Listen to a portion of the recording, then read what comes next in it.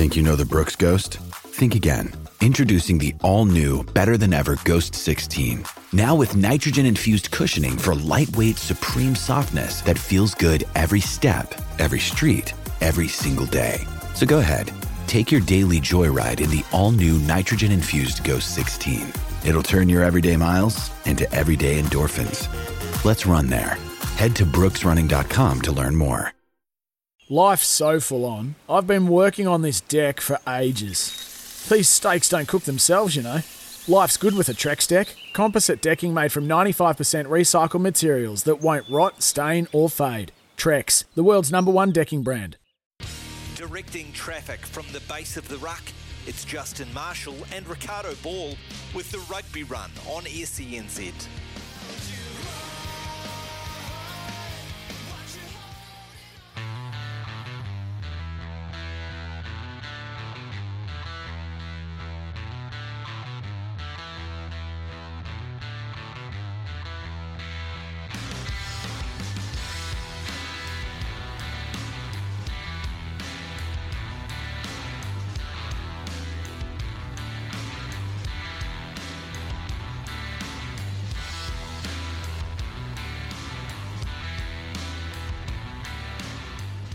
Very good afternoon. Welcome into the Rugby Run. Mark Watson in for Ricardo Ball, and alongside of me we have Campbell Burns. Now, Campbell is the co-editor of the New Zealand Rugby Almanac, former Manu Samoa player, and these days is also in charge of Rugby News. So great to have him in studio. If you want to ask any questions, you want to be part of the show, we'd love you to be part of the show. Telephone numbers 0800 150 811. You can text us here on 8833. That's 8833. We're talking all things rugby between now and 3. Big emphasis on the Bunnings NPC. That is about to kick off. And again, more changes to the competition. Who's recruited the most? Who's likely to win this? What are the likes of Northland, Manawatu, Southland? How are they going to fare in this year's Bunnings NPC? Campbell, good afternoon. Welcome. How are you? Good afternoon, Watto. I'm not too bad, mate. I'm just calm before the storm when NPC kicks off, and it's going to be wall-to-wall rugby from next Friday. Yeah, no, looking forward to it. I think it's still a format of New Zealand rugby, which I think for a long time provides us that extra layer. Disappointing that perhaps New Zealand rugby in the past haven't put as much emphasis on it. But look, it's still alive. It still survives. And again, looking forward to it. Hey, look, just before we do get into that, yesterday you went and watched the semi-final of the Gallagher Shield here in Auckland, club competition. Certainly did. I went to Williams Park in Mangere, where I saw my old varsity club just get narrowly beaten by Manukau Rovers, who have made their first Gallagher Shield final ever. So that was something. There was a massive crowd there. So was that one playing 4 or 2 playing 3? That was 2 playing 3. So it was pretty tight, 21-19. Big comeback from the Rovers there, and they'll be facing Ponies in the final next Saturday. Oh, Sir Brian Williams will be absolutely thrilled that Ponies through to another Gallagher Shield final. Right, before we just maybe run through and have a look at some of these Bunning NPC sides, just give everybody a brief overview in terms of how this competition is set up this year. Do we have still a crossover games? Is it a Premier League championship, or how does it all work? Well, we do have crossover games, but it's no longer a Premiership championship. So what we've got is we've got 2 tables, but 1 prize, not like previously, or in fact for the last decade, where it's been 2 tables, 2 prizes. So they have changed it about 6 months ago after a much consultation, and Neil Barnes was very vocal about this, about tweaking the format and returning it to having everyone going for the 1 prize. So they've done that. I'm not sure whether it's quite perfect yet, but it's a step in the right direction. So what we've got is they've got an odds and evens conferences, so 7 in each conference there, and that's based on seedings from last year. So 7 and 7, and the aim is to get in the top 4 of your conference. So you've got 10 games. You play each side in the conference once. That's 6 games, and then you have the 4 crossover games. So it's not like a second tier, first tier setup as it was last year. So, for instance, in the odds, we've got Waikato, Hawke's Bay, Bay of Plenty, Wellington, Otago, Southland, Counties, Manukau. Evens have got Tasman, Canterbury, Auckland, Taranaki, Manawatu, North Harbour and Northland. So that looks a pretty stacked evens conference. I was just going to say, the evens certainly sounds a lot tougher than the odds, doesn't it, when you run through it? There's 4 heavyweights right there. Tasman, Canterbury, Auckland, Taranaki. I tell you what, it's tough. It's very tough the way they've done it. And Auckland were only seeded 6th, which was a bit tough on them because they didn't even play more than 2 games last year. They were withdrew along with North Harbour and they were finalists the year before, weren't they? And then they won it the year before that. That's right. So, they lost to Canterbury, 2018, didn't they, in one 2018 is Auckland's last title, and they made a final since then in 2020 against Tasman, I think. So they've been pretty consistent the last few years. So that's quite tough for them. So essentially, what you do is you have a quarterfinal setup. So you've got to make the top 4 of your conference, and then you play the quarterfinals within your conference. So 1 plays 4, 2 plays 3 in both setups, and then you cross over for the semi-finals. So this is the reason I should have stayed in school and studied maths longer, Campbell. I knew at some point in my life I would need maths. I'm already lost. No, I'm not lost. You certainly need maths. But it still would be nice, and I think most people would agree. We'd just like to see, and you can argue the length of the season and whatever, but it'd just be nice to have 14 teams so you play each other once in a top 4. Well, that last happened in 2010. So, look, that was really good, but it's a tough window. You've got to probably start in July, finish in November, and you don't want any storm weeks. So 13 rounds plus the playoffs would be great. Okay. It's 15 weeks there. You use that term there, storm week, just for people out there maybe not familiar with it. What is a storm week? Storm week is where your team plays essentially 3 games in a week or 8 or 9 days. So you're possibly playing Friday, Wednesday, Sunday. So each team this season has got one of those. That's sort of along the lines of what it's been previously. That's pretty tough on some of these coaches who don't have as large a squads as Super Rugby. Yeah. Okay, so what are the size of the squads? Well, I think it varies. It depends on how many players you can contract. But I think a few unions I've spoken to are contracting a few more players than they've done previously. That's to cope with any COVID eventualities. So it's going to be tough. If you've got a few players flatting in the same house who go down as household contacts, it's going to eat into your squad. So all these variables are going to impact on coaches and how they prepare. And is there a salary cap? There is. I'm not sure exactly what it is at the moment. I think it might be just over $1 million, but that's got to cover everyone. So if you've got 35 contracted, that's not a hell of a lot for each player. If it was doled out evenly, which it's not.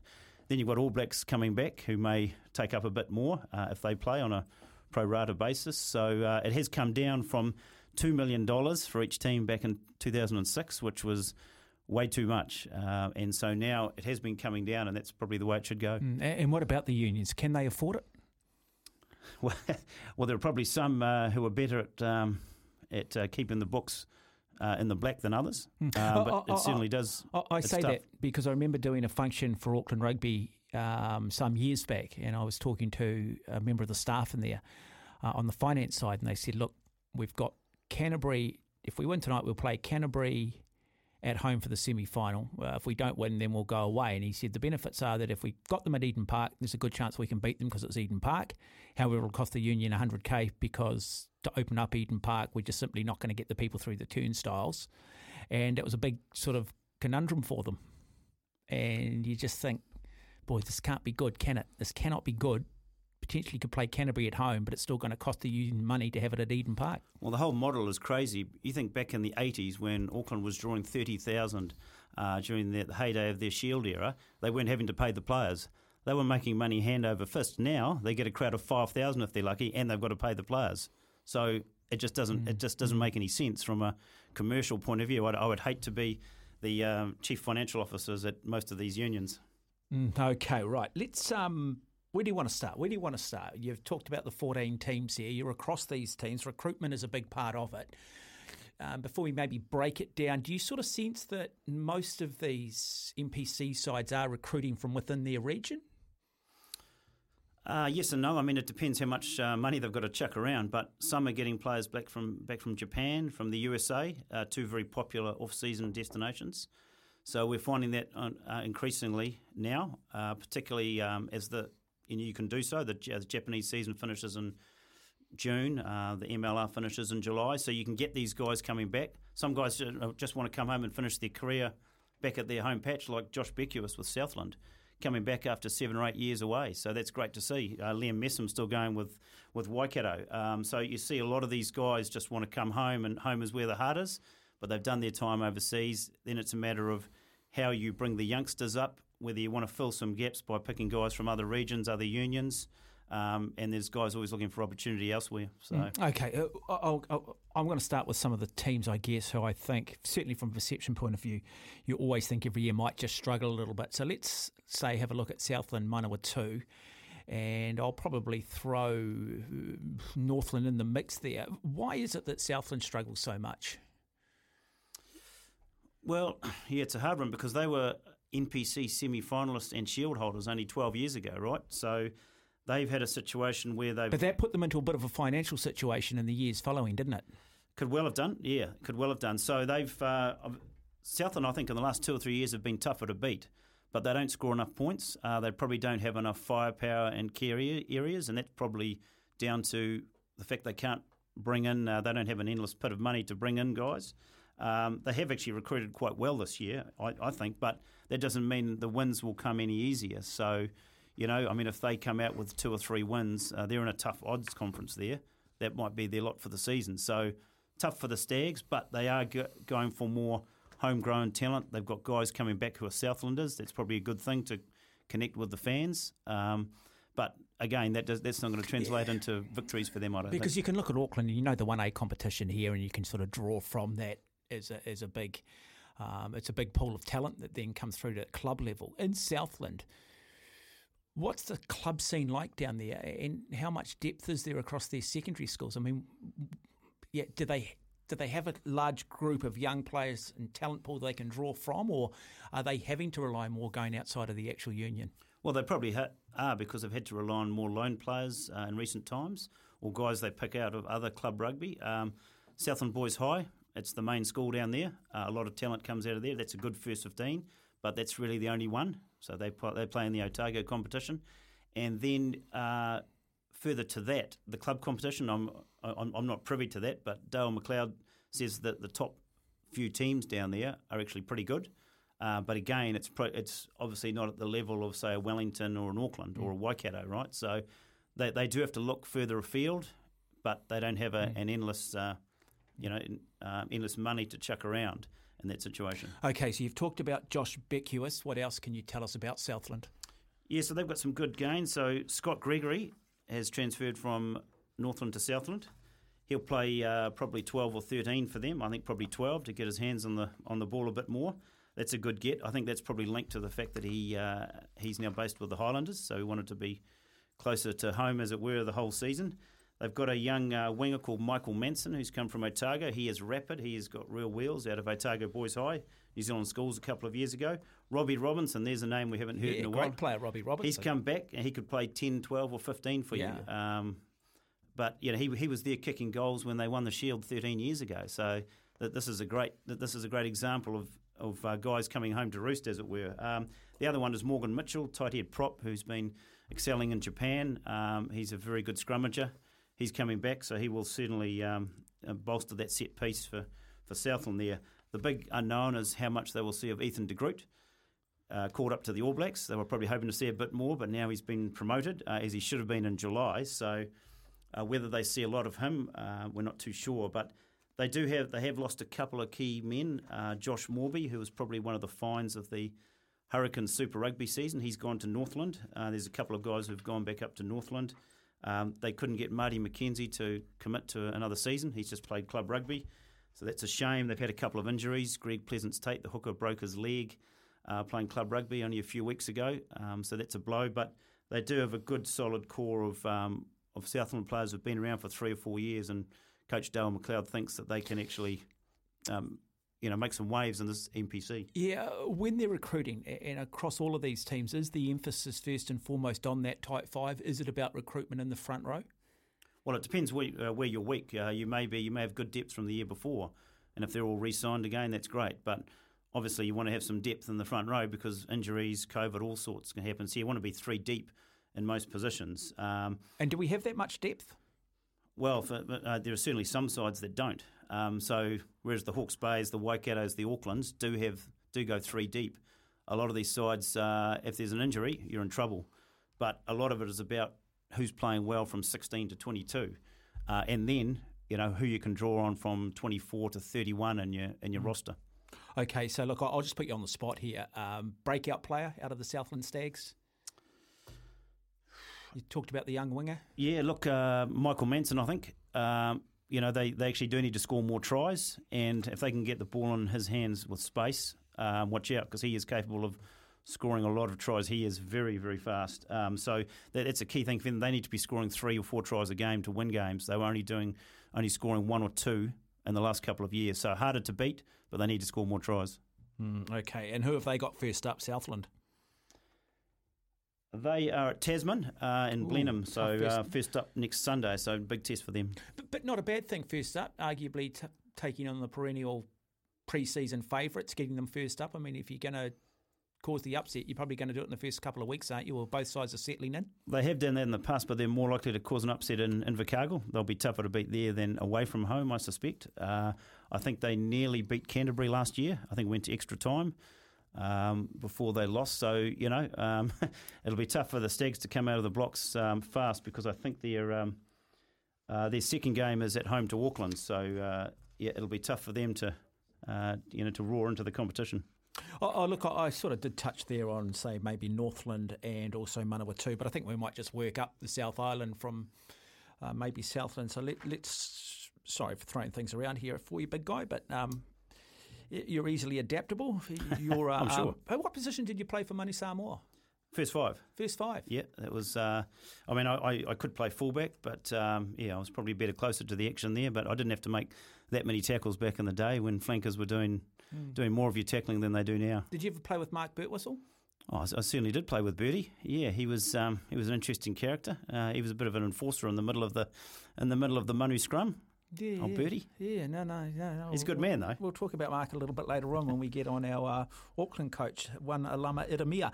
So let's talk about the Otago NPC squad. When you run through this, how much changed from last year? How much youthful exuberance versus experience?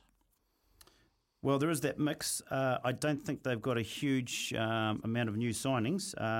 Kimara Hawiti Parapara at halfback, former Wellington player, is one. Rupeni Tamani, the former Waikato lock, is another. But they've also got 3 back from injury. Thomas Umanga Jensen, Saul Lamau and Josh Timu. So they haven't gone big on the recruitment stakes, but they have got those players back. They have lost a bit of talent like Matt Faddis, Liam Coltman, Dylan Nell, Slade McDowell, Michael Manson we've just spoken about. C.O. Tompkinson's gone overseas. So there were a few gaps to fill, but you would think if all these guys stay fit that they've had coming back, including Jonah Nareki, who we've hardly seen for a year. He's got wheels to burn. And if Josh Ioane plays really well, Otago could well threaten those quarterfinals in the odds conference, because I think between Bay of Plenty, Wellington and Otago, only 2 of those 3 sides can make it, and Otago will be very much gunning to be one of those sides. Josh Ioane, is he your starting first 5? 100%. Very good footballer. I think for him personally, he'd want some consistency and continuity in where he's been selected. A lot of injury for the Chiefs, but, played at second 5, played out wide at times, that one test All Black. When he's on his game, he's the man for you. And look, I think he's even the 3rd best number 10 when he's at his peak in New Zealand. And the thing was, his game for the Chiefs against the Hurricanes and Wellington earlier this year was the best New Zealand number 10 performance before the playoffs in Super Rugby. He played that well, but he just couldn't get fit. And so Bryn Gatlin was ahead of him much of the time. But he's a guy who is well equipped to do the business. Got himself into a little bit of trouble a couple of years ago in that Dunedin, in that Otago environment, accused of being a bit of a party boy. Has he made enough personal change to drop back into the Dunedin limelight, to drop back into that environment? I'm not sure. I haven't heard the inside word from that, but you can only judge him on his footy. And if he stays fit, I think that will go a long way to seeing Otago into the quarters. And if he can sort of connect with Hawiti Parapara at halfback, then that's going to be important for what Otago do, because they've got a pretty good forward pack there. So it's how they can string that together, and can he ignite the outsides where Nareki, Vilimoni Koroi, Sam Gilbert, Freedom Vahakolo, these sort of guys are just waiting to cut loose. How important their captain, James Lynch, is? Oh, hugely so. He's had his injury issues as well. He's a key Highlander, but he's always plays well for the blue and golds. Tom Donnelly's just said, mate, you're the captain, you're a skipper, and he's a guy. He's a very good leader, but he's also a very good player. Makes his tackles, wins ball on the ground, and I think he's a central figure if he stays fit for Otago. It is 19 minutes after 1. Mark Watson alongside of me, Campbell Burns in studio. We are taking your calls on 0800 150 811 if you do want to talk the Bunnings NPC. That kicks off next week. 14 teams in all. Two separate divisions, well, not divisions, two separate pools, an odds and an evens. The evens look somewhat stacked. Anyway, if you've got a thought on it, we'd love to get your thoughts. You can text us here on 8833. We'll take a break. We'll come back with more. No, this is the Rugby Run. Mark Watson, and alongside of me, Campbell Burns, former Manu Samoa representative. That's all we need to mention. That's just, God, I wish I'd played for Manu Samoa. I wish I'd played for anybody. I feel a little inferior, mate. Oh, mate, I tell you, it was a long time ago, though. We are talking the Bunnings NPC gets underway next week. We're just looking through the 14 teams that make up the competition this year. We've already looked at Southland, we've looked at Otago. We're about to very shortly have a look at Canterbury. But Graham's phoned through to the program. G'day, Graham. G'day, Mark. How are you? Good, thank you. Good to hear you back. Yeah, nice to be back. And hello, Campbell. How are you? Yeah, I'm good, Graham. I never knew you were a Manu Samoa representative. Oh, mate, that was back in the days of when first fives didn't have to tackle too much. Oh, don't worry. They weren't bad days, actually. They were great days. Yeah, no, I like your writings too. I enjoy your columns. Yeah, thanks, in mate. the magazine. Yeah, no, just obviously I'm a Canterbury fan. I like the look of our squad. I know they underperformed particularly in the last 2 years, particularly in 2020, but. Yeah, I feel a renewed optimism just with the players they got. I think the coaches they got now.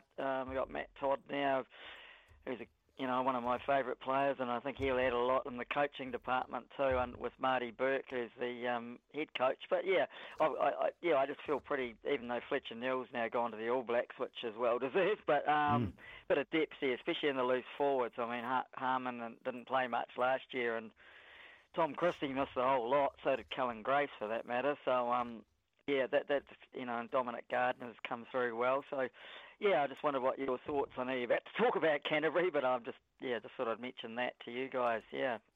Yeah, mate, well, look, it's I have to say it's a pretty good-looking roster they've got there. They haven't had too much change, so it's quite settled. I don't know what they're going to do with their loose forwards if they're all fit. I mean, if they start Cullen Grace at 8, Reid Princep's a co-captain, so he'll be 6, and then... What do you do? Maybe this is a question for Marty as well. You've got Billy Harmon, who's a co-captain, and the tackling machine, Tom Christie. So where do you fit them all in? Does someone have to wear the number 20 jersey? And then you've got Corey Callow. Corey Callow as well. So, there's going to be some selection headaches unless there's injuries. Yes, exactly. Yeah, and so the co-captains, that's something I didn't know because I've been trying to find out. So Reid Princep and Billy Harmon are the co-captains. That's right. So, two very good footballers, but how they work that Harmon-Christie thing, whether they play a two-flanker game, but, I mean, that'll be tough because Princep's obviously in there. Cullen Grace, great to have him for Canterbury because he should be an All Black, really. Exactly. Yeah, I agree. He played so well. Too. He played so well for the Crusaders there. Oh, look, I think once the All Blacks lose 2 tests to South Africa, you might see that change coming, Graham. Hey, look, I just want to ask both of you guys, because I know, Graham, Canterbury is your thing and Campbell here, but is it good for the competition with one team with so much depth and so many good players potentially sitting on the bench when you look at the struggles of, say, the Northlands, the Manawatus, the Southlands?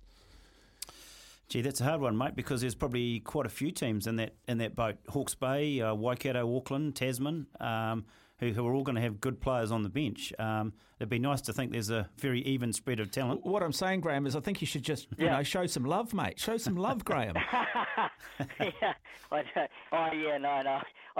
not going to show much love today. I'm sorry, Mark, but because we've struggled a bit the last 2 years, so I'm more than happy, having because I mean injuries happen, and I don't even like saying that because like Tom and Cullen Grace missed last year's, and Billy Harmon I think only played 2 games, so it's not quite rags to riches, but I mean people are always going to say that about even in Super Rugby that gets said, doesn't it, about players being on the bench, But no, I'm running with it, and I'm quite happy. But I can certainly see where people are coming from. Okay, yeah. I'll ask Campbell this: is if you run through this Canterbury team, is there a weakness? Is there one area where perhaps they are slightly short? You've talked about the depth at loose forward.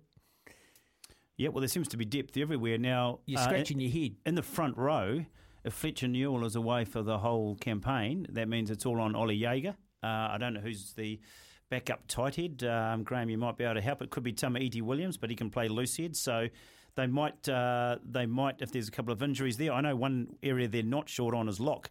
They've got about 5 guys, and that's including a couple of NZ under-20 players. So Luke Romano, Sam Derry, Zach Gallagher. They're going 3 or 4 deep now. What are they as far as out wide? Braden Enor will probably play a bit, won't he? Yes. Well, I mean, he's over there holding the tackle bags, which I'm talk about. That's not something I've ever been a big fan of. With these 40-odd players they take on tours now to. Trips to South Africa, but apparently Ollie Jaeger's actually out injured at the moment. I heard Marty Book on another channel talking yesterday. Actually, that's a shame. I don't know. I don't think he's out for long, but yeah. No. So I imagine Tamaiti Williams will start more. He didn't play much last year either with injury. Played very well for the Crusaders, especially off the bench. So. I mean, he'd be looking to play more of a active role in the starting team, I'd imagine. Hooker's an area I feel is a bit light, actually. George Bell's a very good player, the under-20, but Shiloh Klein, he's been a bit average at times, there to be blunt. Yeah, so I don't know. Yeah, that's probably the area that I'd be pinpointing as the weakest in the team. Oh, Graham, I'm just pleased you've got a weakness, mate. I'm just pleased you've got a weakness, Graham.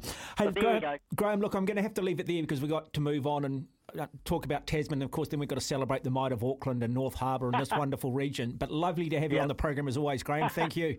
You carry Cheers, on Graham. celebrating. It is 29 and a half minutes away from 2. You are listening to SENZ. We are talking all things to do with the Bunnings MPC. Campbell Burns, my guest in studio. We'll take another break, and then when we come back, we will look at Tasman, Wellington, and moving now out the North Island.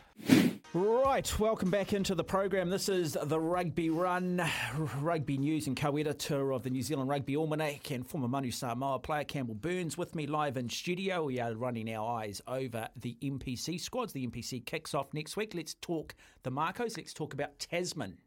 A lot of people saying they are the pre-tournament favourites. Do they live up to the billing on paper?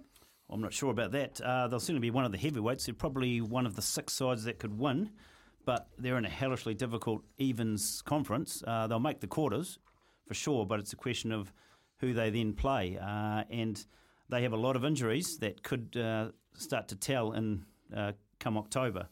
So they haven't been that active in the transfer market. They've got Tomasi Alosio from Wellington to cover the outsides, but they've got a lot of injuries in the forwards, the likes of Blackadder, Pari Parkinson, these sort of guys. Two very good players as well. Yeah, and now Tyrell Lomax getting called up to the All Blacks won't help them because they were probably looking at a full campaign from him.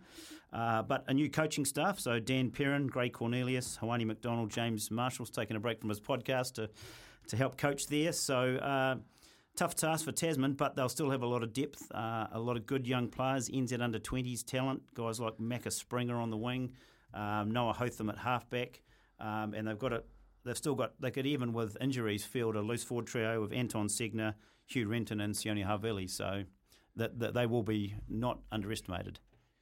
Anton Segner, I would have thought, chance for him really now to step up and really shine. I mean, the last few years it's taking that transition from being Nelson College through to sort of MPC Super Rugby, started to make a little bit of a mark at Super Rugby level, but you'd like to think now that he really starts to establish himself and stamp himself all over this competition.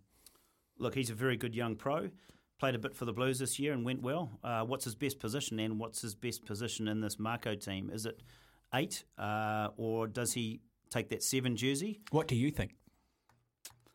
I think he's a 7, but Sione Havili is also a 7. And I think Hugh Renton can play either 8 or 6. So it's how they mix those that loose trio there and then who they've got coming in outside of that. But because there's no Ethan Blackadder there. I think he's a very good 7 who can play 8 Versatile, talented. Let's go across the Cook Strait. Let's hit to Wellington. What can we expect from the capital city? Well, Wellington, hard to know with Wellington because they're very inconsistent. They came 6th in the premiership last year, but they do have some very good players. They haven't been too active in the transfer market. Nehi Milner-Skudder's back. Is he anything like the 2015 Nehi Milner-Skudder we know? I'm not sure, but he's come over from Manawatu. Just come back from the United States, played in that New York team that won the football competition, or the rugby competition over there. The MLR. But MLR. I'm still. I'm told that there's still a big gap between NPC and MLR. So, and he's now 32, Nehi, I think. So whether he can add some value, it's whether he can stay fit. Yeah, exactly. But then they've got 3 ex-All Blacks who are not going to be called up probably. Peter Umaga Jensen, Dominic Bird, Asafo Almoa. That's a good core. There's 2 in the pack there. Good core of players. They can mix with guys like Keelan Whitman, the number 8, who made such good strides last year. And then they've got these NZ under-20s players like Siali Lawaki, who might be called upon at tight head. Peter Lakai, a number 8, did well for the NZ 20s. There's a lot on Xavier Numia's shoulder at loose head because I think they've had a couple of injuries at prop and they've lost Alex Fidow to North Harbour. So I think there's going to be, if they can stay fit and actually play some consistent footy, Wellington can still make the quarters, but I don't think they'll go much further than that. Okay, let's move up the country, but let's go the other side. Let's move to Hawke's Bay, and then we'll go Bay of Plenty. So give us your thoughts on both those unions, Hawke's Bay and Bay of Plenty. Hawke's Bay, I'm predicting, will win the odds conference. They have got depth like you wouldn't believe. They've just come off a 95-22 Shield win over Poverty Bay, but that's not why they're going to do well in the NPC. It's because they can go 3 or 4 deep. Their loose forwards and midfield outsides, those stocks are just unbelievable. I don't know how. I'm sure Josh Sims will tell us how they're keeping them all under the salary cap, but it's extraordinary. So this is a side that came first on the premiership table last year and then lost in the semi. But so they will be highly motivated. They've never won the top tier NPC.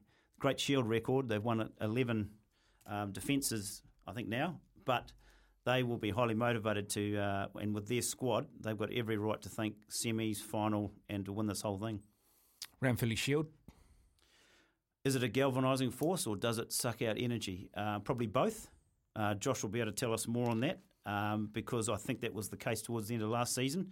They lost in the semi-final in Napier when the Shield wasn't up for grabs. I think they're good enough to hold it the whole season, right up until Tasman in the last game. So 5 tough games. But if they do that, pick off 3 or 4 other wins, they could easily top that odds conference and be sitting pretty. And then it's how banged up you are in mid to late October. Okay, let's go further north. Tauranga Wait, Bay of Plenty. Bay of Plenty will make the odds quarterfinals. I'm not sure whether they'll go much further there. New coach, Mike Delaney. A very good attacking first 5, 1 Test All Black. Yeah, 1 Test All Black. Remember when he got picked? I was delighted that he Yeah. got picked and heavily involved with the Chiefs this season. Well, I think he'll bring the same coaching philosophy to how he played. He's named Kurt Eklund as his captain, probably the best hooker in Super Rugby. Very good player. Don't disagree with that. I don't know how many tries he's going to score off line-out mauls, but we shall see. They've got a couple of good signings. Jacob Norris from Tasman will do the fetching duties. Nigel R. Wong, outside back. He's played for the Blues, Moana Pacifica, the Brumbies. I think he's been in Japan. So they've got some good signings there. They have lost a few players. Chase Tiatia amongst them. He's gone to Hawke's Bay. There are a couple of injuries, but watch out for Lucas Cashmore, very good young number 10 who excelled for the NZ20s. Related to Adrian Cashmore? Nephew, I believe. Yep. Very good player, talented, good goal kicker. At lock, they've got Justin Sangster and Manaki Selby Rickett, so 2 very good locks there. Aidan Ross might play the odd game for them, so fully fit and full strength. Bay Plenty will be good. It is 18 minutes away from 2 o'clock. If you want to have your say, 0800 150 811. You can text us here on 8833. This is the Rugby Run. We'll take a break. We'll come back with more. No, Mark Watson in for Ricardo Ball, and alongside me we've got Campbell Burns, these days the co-editor of the New Zealand Rugby Almanac and also Rugby News, former Manu Samoa player. We are talking the NPC, the Bunnings NPC, gets underway next week. Stephen, good afternoon, welcome. G'day, guys. Stephen? I'm an Auckland supporter, so while I'm on, I'll tell you that I think the Auckland team will win the Bunnings NPC. That team is very close to their Blues team. So with the experience of Alama and his support, I think Auckland will take it out. But look, one observation, I like listening to rugby specific programs, and I remember 2007 we lost the quarter-final against France, 6th of October, and John Morrison was hosting Radio Sport on Sunday morning. Yep. And that was the first opportunity for anybody to vent their spleen over the All Blacks losing, and he really copped it. He copped it for his whole 2-hour rugby, or his show on Sunday morning. And I really think that SENZ need to, Sunday morning at the moment, it's a bit of racing, and then there's a repeat of a Murphy speed program, which you can hear on a Thursday night. And then there's the excellent Trailblazers. But really, you've got to get this show on Sunday morning at 8 o'clock, because next Saturday night or Sunday morning, we play South Africa. If we lose that game and you've got a rugby show on in the morning, you'll get hammered. Yeah. Hey, look, Stephen, don't disagree. Appreciate you phoning the program. Look, I used to do the Sunday morning show on Radio Sport as well for a long time, and never had any problem getting talk back when the All Blacks lost. Always a bit harder when the All Blacks won. I'm not sure what it is about the psychology of mankind and why man's defeats are on the front pages of the newspapers and man's victories are put on the back. But Stephen, lovely to have you on the program. Look, you just touched on Auckland there, so we'll cover off Auckland quickly. Is it the Blues on paper? Not quite, but it's a pretty good side, and they'll be a contender. I'm not sure whether they can win it. Again, it depends how fit they are come October, and whether they can get a few of those other. Are you saying that we sack Alama Iramia, who we're going to have on the program at 2:30? I just want to get this on the record. I certainly do not. He's a very good former Manu Samoa second five, apart from anything else, Alama. But he has done pretty well with this side, really. But they will be disappointed that they were withdrawn last season. Didn't get a chance to put out what they could. Whether they see much of Roger Tuivasa-Sheck and Angus Tauvau, these sort of fringe All Blacks, that might be telling. But they do have depth, so they'll be certainly a quarter finalist at the very least. Okay, let's move across and touch on Taranaki. Always one of those sides you just don't want to play. You never quite know what you're going to get with Taranaki. Well, I think we will this year, because Neil Barnes has talked about espousing a very much an attack-first philosophy. Very settled squad. He's got Peter Gasol-Kula back, so there's you go forward from the back of the scrum. What happens with Stephen Perofeta? Hasn't played for the All Blacks yet. I'd love to see him back with the Naki if he's not getting a run, and so would many others. They do have a couple of injuries in the pack there, but this is the nucleus of the side that was the best team in the country last year, even though they are only seeded 8th because they won the championship. So Taranaki, they'll certainly make the quarterfinals of this Evens conference, and then it's a question of who they meet in the quarter, and they could well even go as far as the semis, I would suggest. That much, eh? You could get that much praise for them. Oh, yeah, look, very settled roster. The coach knows what he's doing. And off the back of what they did last year, 4 crossover wins, beating 4 premiership sides, so they won't have any problem meeting the likes of Canterbury and Auckland and Tasman. They'll front up there knowing they can win. Okay, let's jump across there and let's do Waikato. Well, Waikato, extraordinary last month of last season, because with all sorts of things going against them, they won the premiership, only their 3rd ever title. First-year coach, Ross Filippo. What an effort. He's got Liam Messam back for his 100th game after his boxing exploits, and a very settled roster. His one major signing is Alapati Leua, former Manu Samoa player, can play midfield. He played well this year in Super Rugby for... I think he's come from, where is he? He's come from the Bristol Bears. Did he? I thought did he not play for... Did he not play for Moana Pacifica? No, I don't believe he did. He's from Pat Lamb's Bristol outfit. Yeah, yep. So he's their major gain, if you like. They've only had a couple of losses, so if they can stay fit and don't lose a couple of these fringe players like Ollie Norris to the All Blacks, Waikato is a contender in that odds conference. They will be either winners or second in that, and then they'll. I think they're good enough to go to the semis or even the final, because I quite like what they've got with their coaching structure too. You've got Ross Filippo there, and of course Senza's own Beaver Donald coaching the coaching skills. Nick White and Anton Leonard-Brown is going to coach the backs until he's fit, which might be sometime in October. Okay, let's move further up. State Highway 1, just over the Bombays, Counties Manukau Steelers. Well, counties have decided to go local, which is very commendable from Rion Graham, and but the question is, even though they have got a lot of Super Rugby talent in the pack, do they have outside halfback the talent to score tries and therefore win games? They've got a Tini Nanai Sachiro, wing or fullback. He'll be good. He was with the Sevens last year, but I'm not convinced. They have promoted a lot of local talent, which is great. I'm sensing you're thinking wooden spoon here. No, I think I think they're good enough to finish ahead of Southland, maybe Northland, but I don't think they'll be good enough to make the quarters. But there is a lot of talent in there. Sakopi Kepa will be the captain, so their forwards are still to be respected. They'll be working off a good set piece. It's just a question of what they do outside 9, really. So you mentioned who are their coaching staff? So they've got Rion Graham, who's coached at B's level and Sevens level for them and club level. He knows the scene like the back of his hand. He's got Jimmy Mayo, who's come back, Richie Harris. Pauliasi Manu is the scrum coach. He's been playing club rugby this year, so don't be surprised to see him strap his boots on. Okay, now we still have to cover off Manawatu. We also have to cover off North Harbour and Northland, and we will certainly try and do that over the next hour or so, but we still have time, so let's talk North Harbour. North Harbour, they've actually been quite active in the transfer market. They'll be disappointed. They only had a couple of games last year, of course, but Dan Halangahu is a very respected coach now. He's got Steve Jackson and Ben Afiaki with him. They've got a couple of very good signings. Jamie Booth, halfback from Manawatu. Because Bryn Hall no longer. Bryn Hall's off to Japan. Danny Drake's come back, the lock. They've signed Mike Curry from Tasman, who played for Moana Pacifica. Alex Fidel, a good tight head prop from Wellington. Tavita Lee, Mark Talia and Denny Solomona are the very good outside back signings. So Denny Solomona played a few tests for England, didn't he? Certainly did, and played for the Highlanders this year. Yes, he can play centre, so they'll have more of a cutting edge out wide. Mark Talia, probably the 5th best wing in the country. So they haven't lost that many. They have got a couple of injuries, but Bryn Gatlin's the captain. They'll kick their goals. They'll be more than competitive, but in that Evans conference, it might be tough to crack that quarters. Okay, look, we'll come back. We'll do Northland in the next hour because I've got a lot of time for Northland. I do want to talk about them, but we've got about just under 2 minutes. Let's go back and talk the Manawatu Turbos.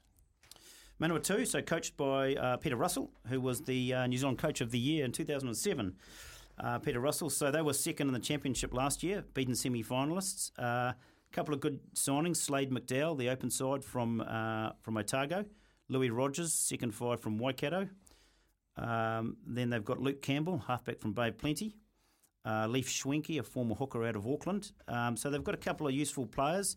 It's a question of whether some of those injury-prone loose forwards can stay fit. Braden Oyose, very good footballer, dynamic. He's the co-captain with Jason Emery, the midfielder. They've got Brett Cameron, who will kick the goals at 10. TK Howden, probably their player to watch, blindside, already played for the Hurricanes, very good footballer. But again, Manawatu's in the Evans Conference. They'll be probably looking at 10th place overall. Yeah, I remember when Jason Emery and Nani Laumapi both came through Palmerston North Boys. They were part of the New Zealand secondary school side alongside of TJ Perenara, Ofa Tuangavasi, the likes of Bryn Hall. 2010, it was a good crop. It was a very, very good crop indeed. I think Alex Hodgman might have even been part of that as well.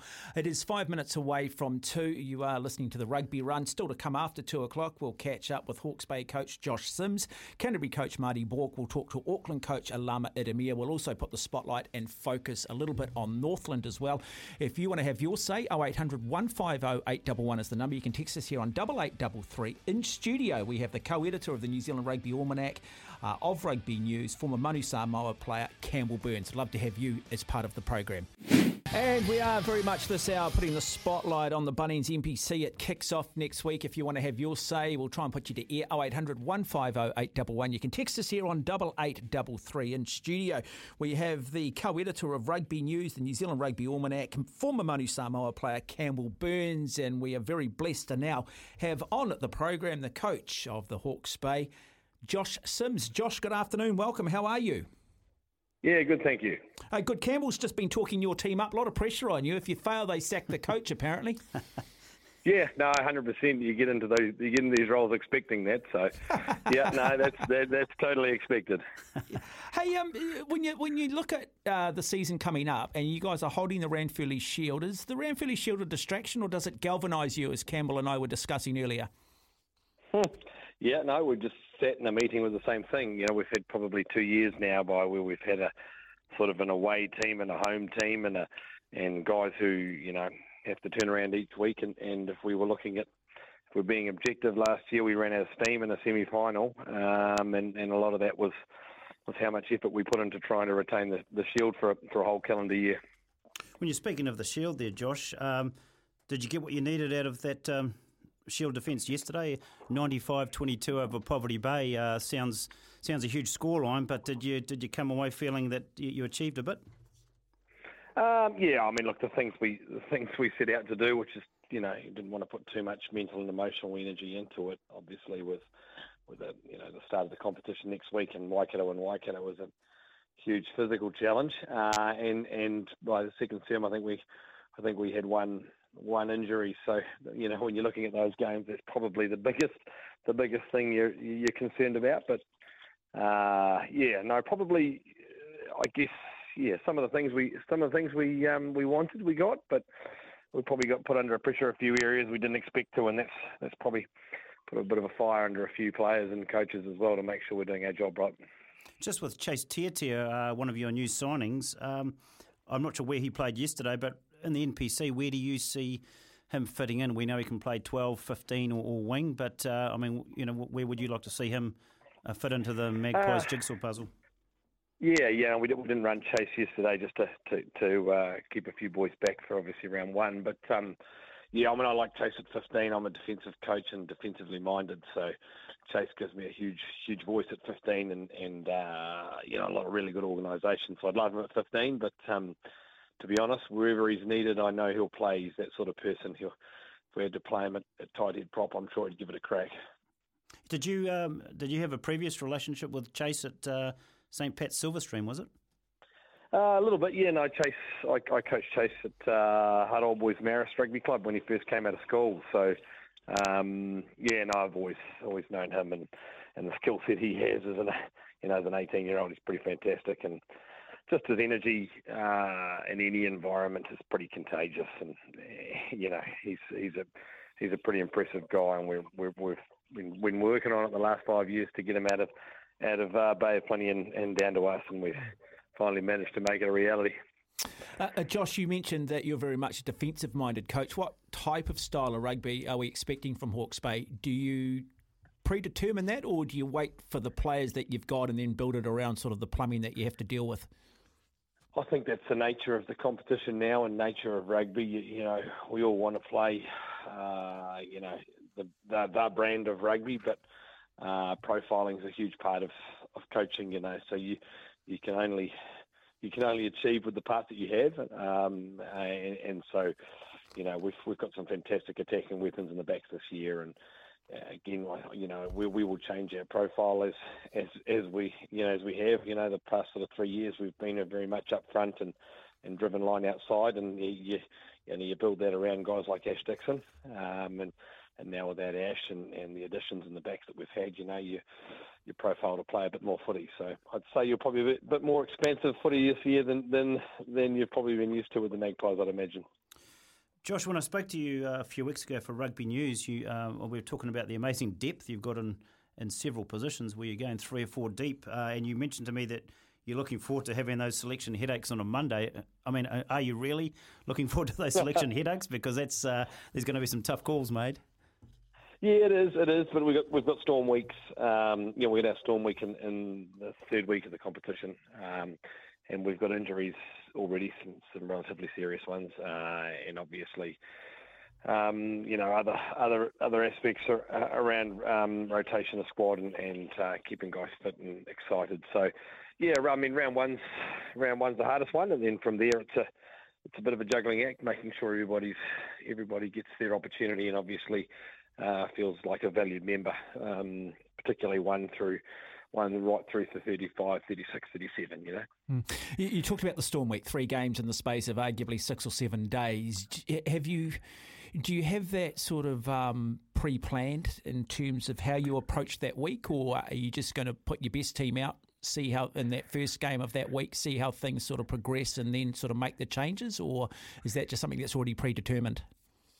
Oh, a little bit. I mean, you have these plans with your S&C team, and they look at your loading of your weeks and the loading of the players, and then of course you also look at guys that would be better for particular sides and particular occasions, and we not only have the Storm week, but I think we also have 2 short turnarounds before and after. So I think we're 5 games in 24 days. So that first sort of 24 days is going to be pretty brutal, and we'll sort of be putting our best team out every opportunity, obviously. But the nature of rugby is it's pretty physical, and guys do need loading and rest and rotation. So I hate those terms, but that's the nature. That's the nature of it in that first month for us, and we'll know where we sit pretty quickly.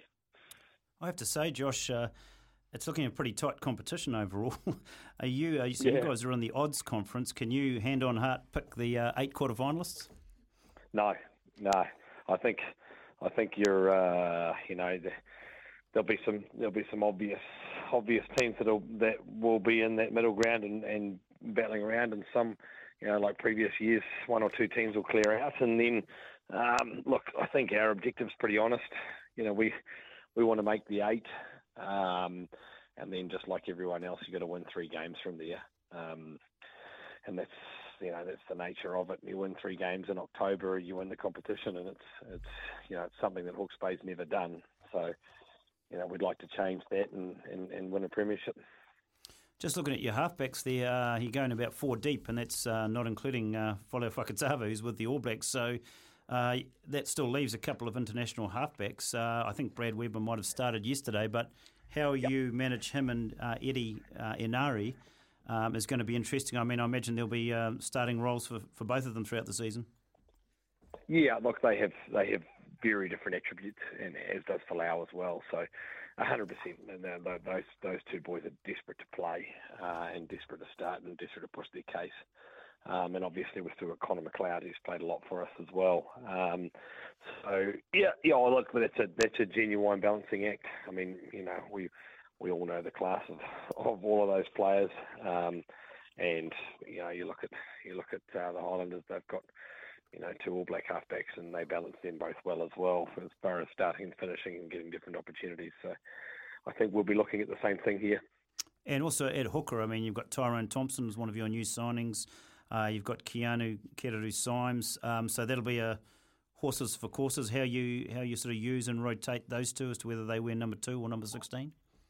Yeah, that's right. And look, just like halfback, you sometimes need 3 and 4 of them. And we've got Gene Symington as well, who started yesterday. So again, I guess the Shield gives us that opportunity to give guys a crack, and particularly in these pre-season, these pre-Bunnings competition games, and that pushes us to get guys into selection headaches, I guess. And all the boys are in today, going over their footage, and Monday morning is always the most stressful time for any coach, getting around the gym and telling guys you're wearing this jersey or you don't have a jersey this week. So once I can get that off my mind, I'll be able to focus on the rest of the week.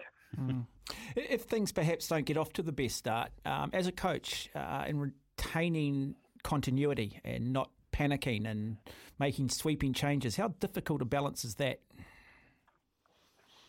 Oh, look, that's the balance with any coach in any environment. I mean, it's very easy to panic and think that you can pull the rabbit out of a hat or do something magic, but the reality is you spend 3 or 4 months planning and preparing and creating the building blocks for a team, and you've got to be confident with those particular elements on whatever side of the ball you are the things that you go back to, and those fundamental elements are important. You can chase any system round and round in circles, and selection-wise, you can chase it round and round in circles. But ultimately, then the balance of things, if you stick true to your key fundamentals as a coach, then generally the dice tend to roll your way eventually. Josh, your 2OC is Brock James, Australian, former Taranaki number 10, former Clermont. I'm sure he's played and coached all over the show. He's come into the group. What's he brought, and what sort of fresh ideas has he brought to this group? Oh, yeah, he's a fantastic rugby brain, particularly attacking-wise. I mean, I think he's third all-time in the French top 14 point scoring-wise, and I don't know how many seasons he played for Clermont and then La Rochelle. But he's got brilliant ideas and they're very much a European flavour to our attack. You've obviously seen the execution of the Irish in that space and a little bit of a different attacking philosophy than the All Blacks, and it's given us a really cool fresh edge, really, to be honest. So he's working with a guy like Caleb Markini, who I believe played 10 yesterday. He's a good option for 10 in behind Lincoln McClutchie as well. But those sort of guys are seeing the fruits already of working with Brock. Yeah, absolutely, and not to mention our goal kickers as well, which is sometimes you can win and lose games, and without Tian Falcon this year, our goal kicking is pretty important to find that number 1 and 2 goal kicker as well. So. Absolutely. And look, those pivots and our attack guys that, really thrive on ideas and thinking, and, that's what drives the game forward. It's essentially a pretty simple game, right? But being able to be a little bit different in some places often helps everyone get a little bit more, enthused about what's happening. Okay, Josh, just before we do let you go, a message to the fans? Yeah, absolutely. We've got fantastic fans in Hawke's Bay, whether it's here in the Bay at the ground or obviously away at our away fixtures. I guess with COVID now hopefully out of the way and everyone able to get to the ground, I'd obviously encourage them to get to McLean Park or next week FMG and put your black and white on and really try and get the boys to a bit of history. Hopefully this year we're really looking forward to try and do something new for the province. So we really appreciate the support and we're looking forward to round 1. Yeah, well, Josh, all the very best against Waikato. Looking forward to following your progress throughout the season. Yeah, thank you very much. Appreciate it. There you go, Josh Sims, the coach of Hawke's Bay, joining us here on the program. Telephone number if you want to have your say at some point, 0800 150 811. You can text us here on 8833. We'll take a break and then we'll catch up with the Canterbury coach. We are talking the Bunnings NPC. It kicks off next week. Plenty of that to come between now and 3. Right, 17 minutes after 2. Mark Watson, Campbell Burns in studio. We are talking the Bunnings NPC, and we're lucky now to have Marty Burke on the program, the coach of the Canterbury NPC side. Marty, good afternoon, welcome. G'day, how you going? Yeah, very well, thank you, very well. Hey, why are you so greedy? Why have you got such depth in the forward pack? Why have you got so many loose forwards to choose from? Why can't you spread the love around the country, Marty? That's a great question. We do have a wealth of choice. But we're just lucky that they love Canterbury and Christchurch so much. Nothing to do with you, Marty. They don't love you as a coach, perhaps. I'd come and play for you, Marty. No, we'll get there with the long road. Hey, Marty, one of your assistants this year is Matt Todd, one of the great Crusaders and Canterbury players. He's come back into the coaching ranks. What's going to be his portfolio and what sort of impact has he had on the group so far? Toddy is looking after our defence this year, and it's been awesome having Toddy back in with us around the group. Toddy comes with a massive reputation through both Canterbury and the Crusaders, and having someone who's actually walked the talk and can really sell it to the boys is really critical for us in that defensive area. And he's making every post to win at the moment, so fingers crossed, long may it continue. We'll stick to that loose forwards themed. So how are you going to fit in Cullen Grace, Billy Harmon, Tom Christie, Reid Prinsep, Dom Gardner and Corey Kello into a match day 23? Yeah, well, that's the challenge, isn't it? So we've had a massive amount of debating as a coaching group. We do have a bit of a wealth of choice here, but as we know within the Bunnings NPC, things can change really fast. A few injuries here, a few things there.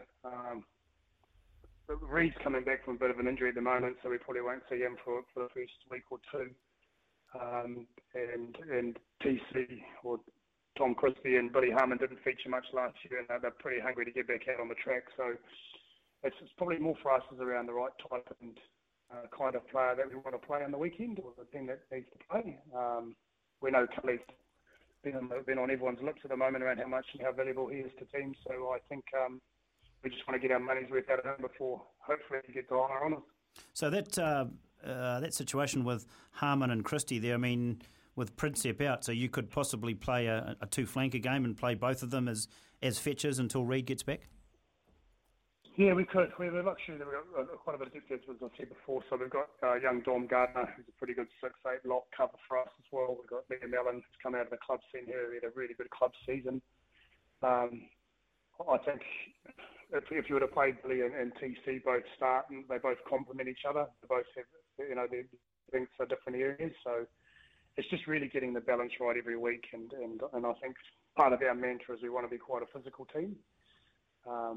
So that's where we're having someone like TC and your Dom Gardners and your Killing Grace is a really important for us. Marty, I'm curious by this because a large nucleus here of players, Crusaders players, they've come off playing Super Rugby under the tutelage of Scott Robertson and Jason Ryan. They then come into this NPC, they come under you and your coaching staff. Do they find it a challenge adapting to the different coaching styles, or do they find it refreshing? Probably historically, I would have said yes, they do find it a challenge. But this year, I feel that the group has matured a lot. Like most of our squad we've had from last year, they've been in and out of the group. The luxury of the NPC competition is it's not super. So as much as you admire the super teams, there's a lot of pressure that's shrouded with that. So for us, it's about coming back to Canterbury and enjoying that it's more of a grassroots community than it is high performance. Although we want to play well and do well, a big part of our mantra this year is getting out in the community and getting our supporters coming along. I love the game in its purity, and then try and convey it to the boys around getting bums on seats on a Saturday or Sunday afternoon footy. There's no better place to be, and we play a part in doing that. So the guys have been really good this year. We've been pretty clear with our vision, and part of that is around filling the stand. But also doing well as a group and as a team and getting some success. Marty, keen to talk locking stocks as well. So you've obviously got loose forwards galore there, but in your locks it's interesting because you've got the old warhorse Luke Romano there, and then you've got four young guys, and Sam Derry and Zach Gallagher have played Super Rugby, and then you've got a couple of very promising NZ20s players and Jamie Hanna and Taylor Cahill in behind there. So how do you sort of marshal those resources? Is it just going to be who's going to partner Luke every week, or do you see Luke and Sam as sort of your two starting locks? Yeah, it's a great question. We've thought about it. Having Luke around the squad, he's almost like your veteran. He's been around. He's really keen to be a big part of the team again this year. But we think with Zach Gallagher and Sam Derry and himself and Romano, we've got pretty good stocks there. You're right with the Jamie Hanna and Taylor Cahill. Those guys are the future. And the word we use around them is that they're apprentices, so learning as much as they can off the old dogs or the seasoned guys around what that next step looks like. And when the time is right, or if the time is right, they'll come through. But we will use Luke a bit this year, but I think they'll split between Sam Derry and Zach. Zach Gallagher, he's an athlete. He led all our pre-season program as a captain, so he's got leadership skills. And Sam Derry, being in Auckland, he's come back a lot more mature too than when he left. So that is another tough selection area for us, but one that I'm really excited about. At halfback, you've got two international halfbacks, former All Black Mitch Drummond, consistent performer, and then you've got Willie Hines coming back, who's played for England. What's Willie brought back to this group, and is he going to be pushing for a starting berth, or is it going to be interchangeable there?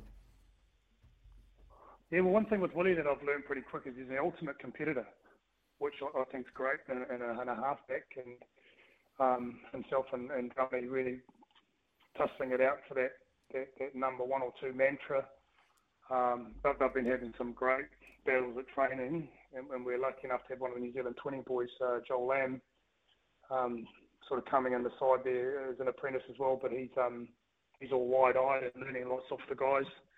But no, I couldn't tell you which one's number one until at the moment, because at the moment, once you put one in front, the other one seems to take the other one over. So it's a little tough for us, but they both bring us a lot of experience, a lot of knowledge, a lot of a lot of calmness, which in those big parts of the game we need. Okay, and just with George Bridge, who looks like he's going to be with you for the full campaign, he's obviously had disappointment in that he's been demoted, I guess, down the pecking order of wings in the country. But is he hot to trot, and can we expect a big season out of George Bridge? Yeah, George is really excited to be back. We've had quite a few conversations around, the struggles that he's gone through this year, and I'll give him credit. He's come out the other side of it really, really well. He's chewing it a bit to get out there. We kind of try to keep him on a bit of a tight leash for the last couple of weeks.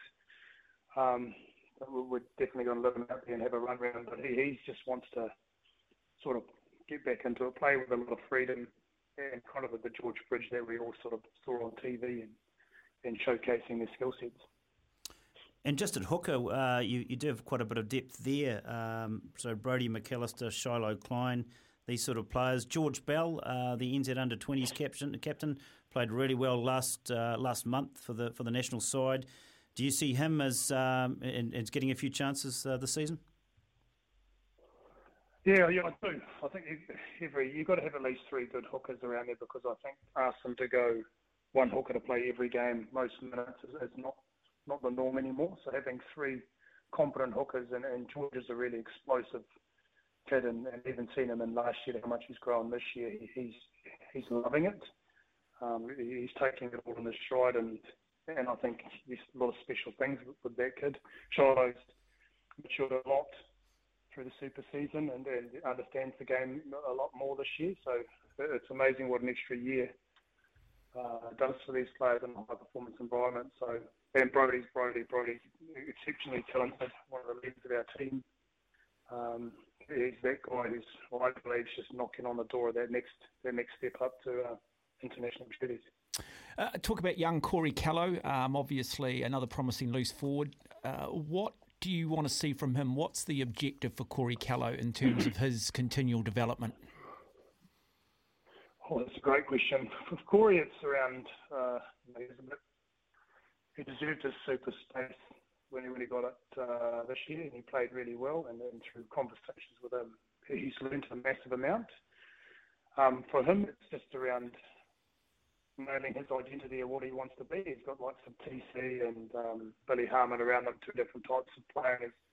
He has the same at super level as well, but just around what's his point of difference and really nailing it. I know my opinion when I see in him. He's really physical. He's a great kid, loves to carry, but I think he's got to have that point of difference and really got to hone it through the week. He is exceptionally talented, that kid. Yeah, I was going to ask you there, Marty, just with the new format, do you like what they've done with it? It's been tweaked a bit. It's 2 tables, 1 prize, as opposed to the old 2 tables, 2 prizes. So you've just come in fresh, as it were. Do you like the new NPC format? Yeah, I don't mind it. I've seen it the other way for a number of years, and when I was with Flinty, we were in that sort of championship side toiling away, and you'd knock over a few of those premiership teams, and you always wondered how good you'd go in the whole comp, much like Hawke's Bay were last year, and Taranaki. So everyone having a fair crack at it, I think it's going to give everyone an opportunity to make it really competitive. Not that it's not. But when you look at some of the games, any given weekend, one team could knock over the other pretty easily. Okay, we're going to have to let you go there, Marty. But just before I do let you go, have you had to sort of smack the Auckland out of Sam Darry, Luke Romano, no more flat whites, no sort of high-end fashion on Newmarket? Not yet. No, they've been pretty good, straight into their swan dries and jandals, so they'll be right. Okay, so they've shifted right back in. Hey, look, all the very, very best for this upcoming NPC season, Marty, and thank you for joining us on the program. Greatly appreciated. Thanks for your time. Cheers, mate. There you go, 29 and a half minutes after 2. We are talking all things NPC. Right, we're going to take a wee break. When we come back, we're going to catch up with Auckland coach Alama Ieremia. And we are talking the NPC. Our next guest is one of the finest touch players I've ever experienced. I've got to say, his hands let him down the odd occasion. Alama Ieremia, good afternoon. Welcome. How are you? Good afternoon, listeners. Nice to be on. Yeah, you are a pretty average touch player, aren't you, Alama? Or is it just the fact that the guys that are feeding you the ball are no good? Oh, it's probably that old age, mate. That's probably the reason why. But all good. And what is it with Mark Birtwistle and that angry attitude that he has? Oh, yes. Yeah, exactly, mate. It's supposed to be touch, not tackle, but that's birdie for you. Yeah, Mark Pertwis were referring to the enforcer for Manu Samoa back there in the 1990s. Anyway, I'll throw this over to you, Campbell. Yeah, I was going to say, g'day. Alama, have you still got that step back from 94? No, he hasn't. Surely you didn't bring me for all that. No, we certainly didn't, mate. No, Auckland NPC, mate. No, firstly, how's pre-season gone? You would have had a couple of games so far. No major injuries out of that. We'll get a few bumps and bruises, but we had our first pre-season last weekend on Friday against Hawke's Bay down in Cambridge. So that went well. We won that one. And then we just had another, our last pre-season yesterday against Counties in Takanini in South Auckland. So we came through that as well. So just a few bumps and bruises leading into the season. So we're pretty excited, obviously, with the season around the corner. So other than your All Blacks, you've got a full squad who are coming in tomorrow to prepare for the opening round? We have a couple of injury concerns. So we've got Tanielu Telea, who's out for the season, just basically from Super Rugby. He was contracted to us, and Ross Heem has got a bit of a knee strain at the moment. So and a couple of front rows that we'll get some medicals on them tomorrow. So at this stage, we're all pretty excited to get into next week. It's a big day on Saturday, August 6th, triple header at Eden Park. So other than your game in the Battle of the Bridge against North Harbour, so you've got the Gallagher Shield final celebrating 100 years of that great club competition, and the FPC, the Auckland Storm, are playing as well. So it's a big day out at Eden Park on Saturday. Yeah, no, it is, and it's great because obviously with the season we had last year and what Auckland has gone through in the last year or so, obviously well documented. So it's quite nice to have the stadium host all those games, and for us we're just really keen to get back into the season and start the NPC off. So it couldn't have started off on a better note with the traditional Battle of the Bridge, and then obviously the celebration of the club 100th year. So the club scene. Gallagher Shield. So it's pretty awesome, and we'll build our season through next week, and then it will definitely hit the occasion. Yeah, Lama, last year you played just the 2 games in the NPC before the season was pulled on you. Is that how's that affected this team in regards to momentum and you building from year to year? Yeah, obviously, we started off okay against Canterbury, and then we had that narrow loss in Tasman, and obviously the uncertainty of having a season or not a season. We sort of ended on a bit of a low last year, obviously, but coming back into this year, there's a little bit of unfinished business, and in some areas it's also quite a fresh start for us. So we're just really keen to get into the season. We've had a really good build up with the Super Rugby boys coming back. With nice and fresh, and we haven't had too many disruptions, and I think the team bonding and building our momentum going into next week has been good, but we certainly know that we have to go up a couple of notches because North Harbour are a pretty formidable side. I think they recruited well this year, and we certainly are not taking them lightly. Just with your coaching staff, Alama, so Craig McGrath, Stephen Bates, and you've got John O'Hickey in, Census Johnston, particularly those last 2 I mentioned. I mean, what have they brought to the group so far? They're not probably hugely experienced coaches, but they've obviously got their strengths in what they do. Census will be doing the scrums, and Jono's skills, and probably looking at goal kicking as well. So have they been added value so far? Oh, absolutely. I think to answer your question, Campbell, that what they've brought is quite a fresh look into some of the areas of our game. Obviously, Census has had a European feel to his career, and he's been coaching up in Europe, and he's back home now. And Jono also looking after our attack and our backs around this season, different lens on it as well. He's a player as well that's just come out and into the coaching. He's coached our age grade teams coming through. So there's a real good feel amongst the coaching group this year, and obviously with Stephen Bates in the forwards and Craig McGrath with Super Rugby experience, really comfortable where we're at around that scene. So pretty excited about the ideas that we've all sort of come through, and I suppose for us is really just getting aligned and making sure that we're we're keeping things nice and simple moving forward into next week. I think that's really important for us. But very excited about the new coaches that we've got at the moment. And so with Jono, will he be giving goal-kicking tuition to his younger brother, Simon? That'll be a really good question. I think I'll leave that to the brothers, and they can argue amongst themselves. But obviously, yeah, I mean, the Hickeys are well known in Auckland and great players, and also just great team men as well. So we're very excited and lucky to have their experience with us. Just your options at 10, you're going 3 deep there because you've got, as we mentioned, Simon Hickey, obviously Harry Plum as your captain, and Jock McKenzie. On that basis, would you consider moving Harry Plummer to 12 on occasion? Yeah, that's also an option for us, Campbell, as well. And obviously Harry Plummer is our captain as well for your information. But yeah, we're well covered there at first 5, and we also have Zan Sullivan, who's that fullback who can potentially look after first 5 as well if we need to go there. But I'm pretty comfortable with our first 5s at the moment there, especially with Simon Hickey getting some Super Rugby experience down in the Crusaders, and then obviously Jock debuting for the Blues this year. Who's your biggest loss from last year's group? Because I know obviously Jonathan Ruru, the halfback, has gone to France. Scott Scrafton is going to Italy. Waimana Redlinger-Kapa is also off to Japan. Anyone that you really think that's a really tough loss? Oh, I think you've just, you mentioned those 3, and the one thing, as we all know, is that it's difficult to replace experience, and those 3 players were quite key for us in terms of Scrafton around the forwards and the lineouts, and also Jonathan Ruru, who's been as our halfback and also helping out around our strategy. But then also Waimana, very quite a toiler, and he was quite good for the environment as well. But in saying that, we've got some pretty good young players coming through and through our development system, and also we've had over the last couple of years that this is their time to shine. So I think we're pretty excited about what they can bring and the energy they've already shown in the pre-season games.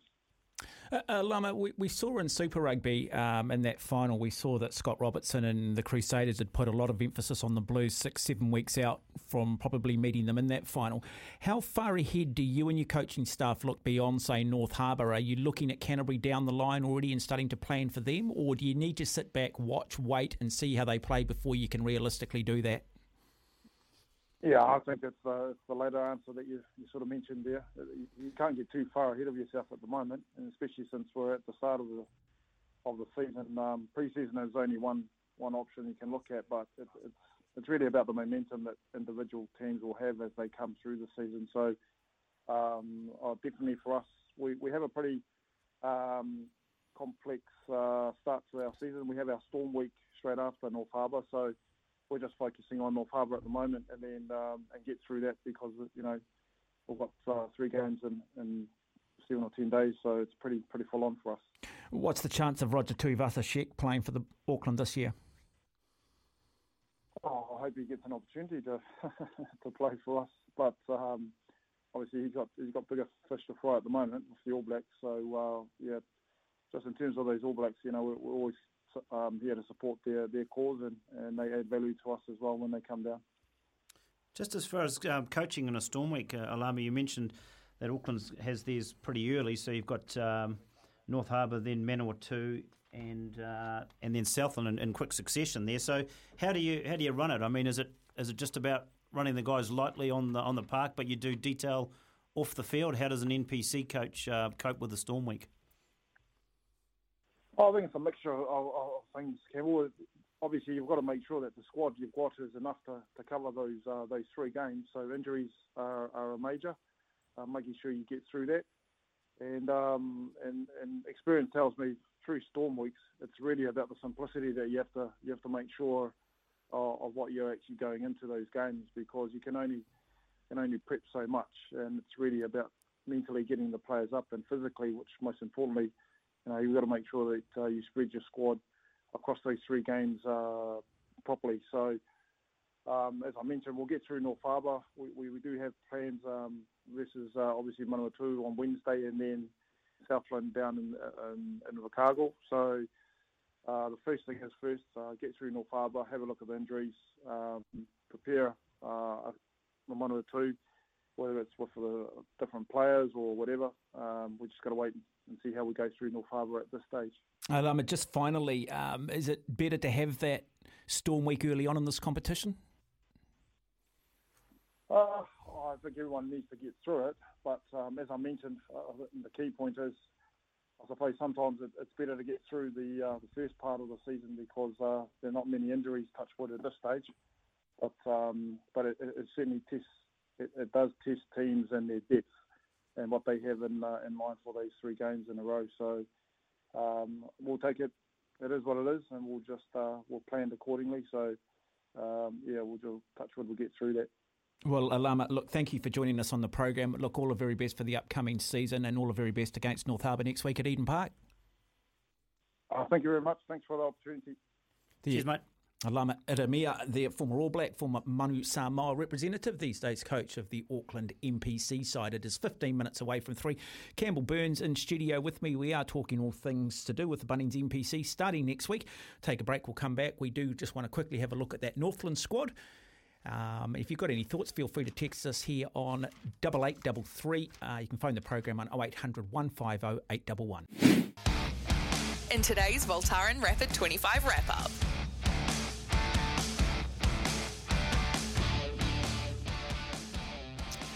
All right, defending Commonwealth Games and Olympic champions New Zealand have crashed out of gold medal contention at Birmingham in the women's sevens, stunned by arch rivals Australia 17-12 in the semi-finals. Australia will face Fiji again for the gold medal, while New Zealand take on Canada for bronze after beating the North Americans 45-7 in their tournament opener. The news is better, however, for the All Black Sevens, who have overwhelmingly beat Kenya 31-0 in the men's quarterfinals, but will face old rivals Fiji in the semis. Another gold medal rematch from 4 years ago. Don't let back pain get in the way. Get fast relief with Voltaren Rapid 25. Read the label, user directed. If symptoms persist, see your doctor. Incorrect use may be harmful. Do not use if you have stomach ulcers. GSK Auckland. Love my Voltaren, live on my Voltaren. I call it vitamin V. I do a lot of running these days. Take a Voltaren at night every 2 or 3 days and bang, feel bulletproof the next day. Anyway, just thought I'd say that. It's true story. I'm not making that up. I'm not getting paid to say it. True story. Anyway, 9 minutes away from 3. Campbell Burns, co-editor of the New Zealand Rugby magazine, also tied up with the New Zealand Rugby Almanac, is my guest in studio. We ran out a little bit of time, Campbell, between 1 and 2, just looking at the different MPC sides, and we left mighty Northland out. The mighty Tunnies. Yeah, well, it's an interesting one. They were the only championship side that didn't reach the semis last year because the other 2 were withdrawn, so they're not coming from a huge position, although the year before they did make the championship final. They brought in a new coach to help George Connier, who's the head coach. Marty Veal will look after defence. He did a great job over with Rugby New York, I think, in the MLR. So it's their change in the coaching setup. In the as far as their gains, they've actually been quite active in the transfer market, and they've got a couple of props in Jared Adams and Chris Apoa, a halfback Trent Hape from Hawke's Bay, a hooker Bruce Kawika-Pedersen from Wellington. Matt Matic has come back into the fold at the loose forward. Best signing is Josh Morby from Southland, 9 tries for the Hurricanes this year. He'll play fullback for them.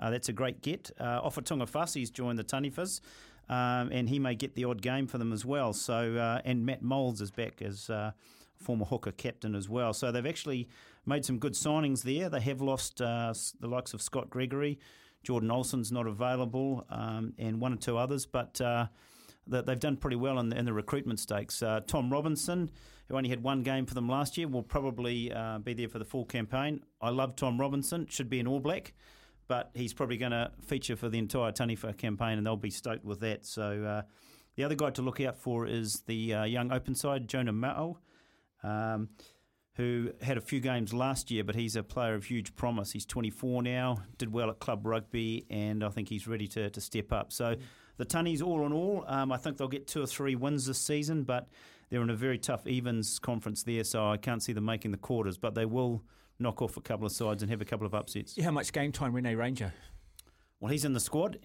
He's played a bit for Wellsford, and I think he's coming up 36, but he could well be the be the starting centre. I think he's now training the house down. I think he was doing a drain lane apprenticeship, I believe, was Ranger, but he's just been gold for them for close to 15 years. So if he can stay fit and perform, we know what Rennie Ranger can do. You've already mentioned Matt Matic. I think we've got a couple of other Man Abbott Grammar boys, and the good news, of course, we've always got to throw Man Abbott Grammar into a rugby show. We can't do a show with me and not include Man Abbott Grammar School in there. That's just not part of the brand. Of course, yeah. No, Josh Goodhue will be one of the locks. Matt Matic will probably be 6 or 7 or off the bench, and Jack Goodhue might have a couple of games, given that he's hasn't gone to South Africa with the All Blacks. So love to see him in the Cambridge Blues.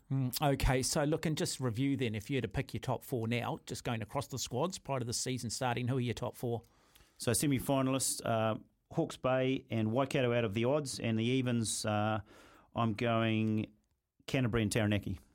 Really? Canterbury, Taranaki? So Auckland and Tasman miss out, but that's going to be tough. Okay, tough. So who are your 2 finalists? 2 finalists, Hawke's Bay and Canterbury at McLean Park on October 22nd, and I hope we get through with COVID and everything else after last year. I hope we. When you say we, are you a Hawke's Bay boy? No, not at all. Or you're just talking about we as in you hope the NPC gets through? Yeah, absolutely, yeah. Because after last year and the last 2 years, I think it just needs a great run through and McLean Park final. Now, over the next 2 hours too, coming up between 3 and 5, opportunity for 2 people to pick up 2 6-month subscriptions to Rugby News. Tell us a little bit about that. Yeah, absolutely. So, it's Rugby News, as people know, is a monthly magazine. We do 10 or 11 of those a year. And we've also got a Women's Rugby World Cup guide coming up at the end of September, leading into the Women's World Cup there. So, get your hands on that, and some great reading. 100 pages every month. It's rock and roll rugby fine art. There you go. Hey, Campbell, lovely having you in studio.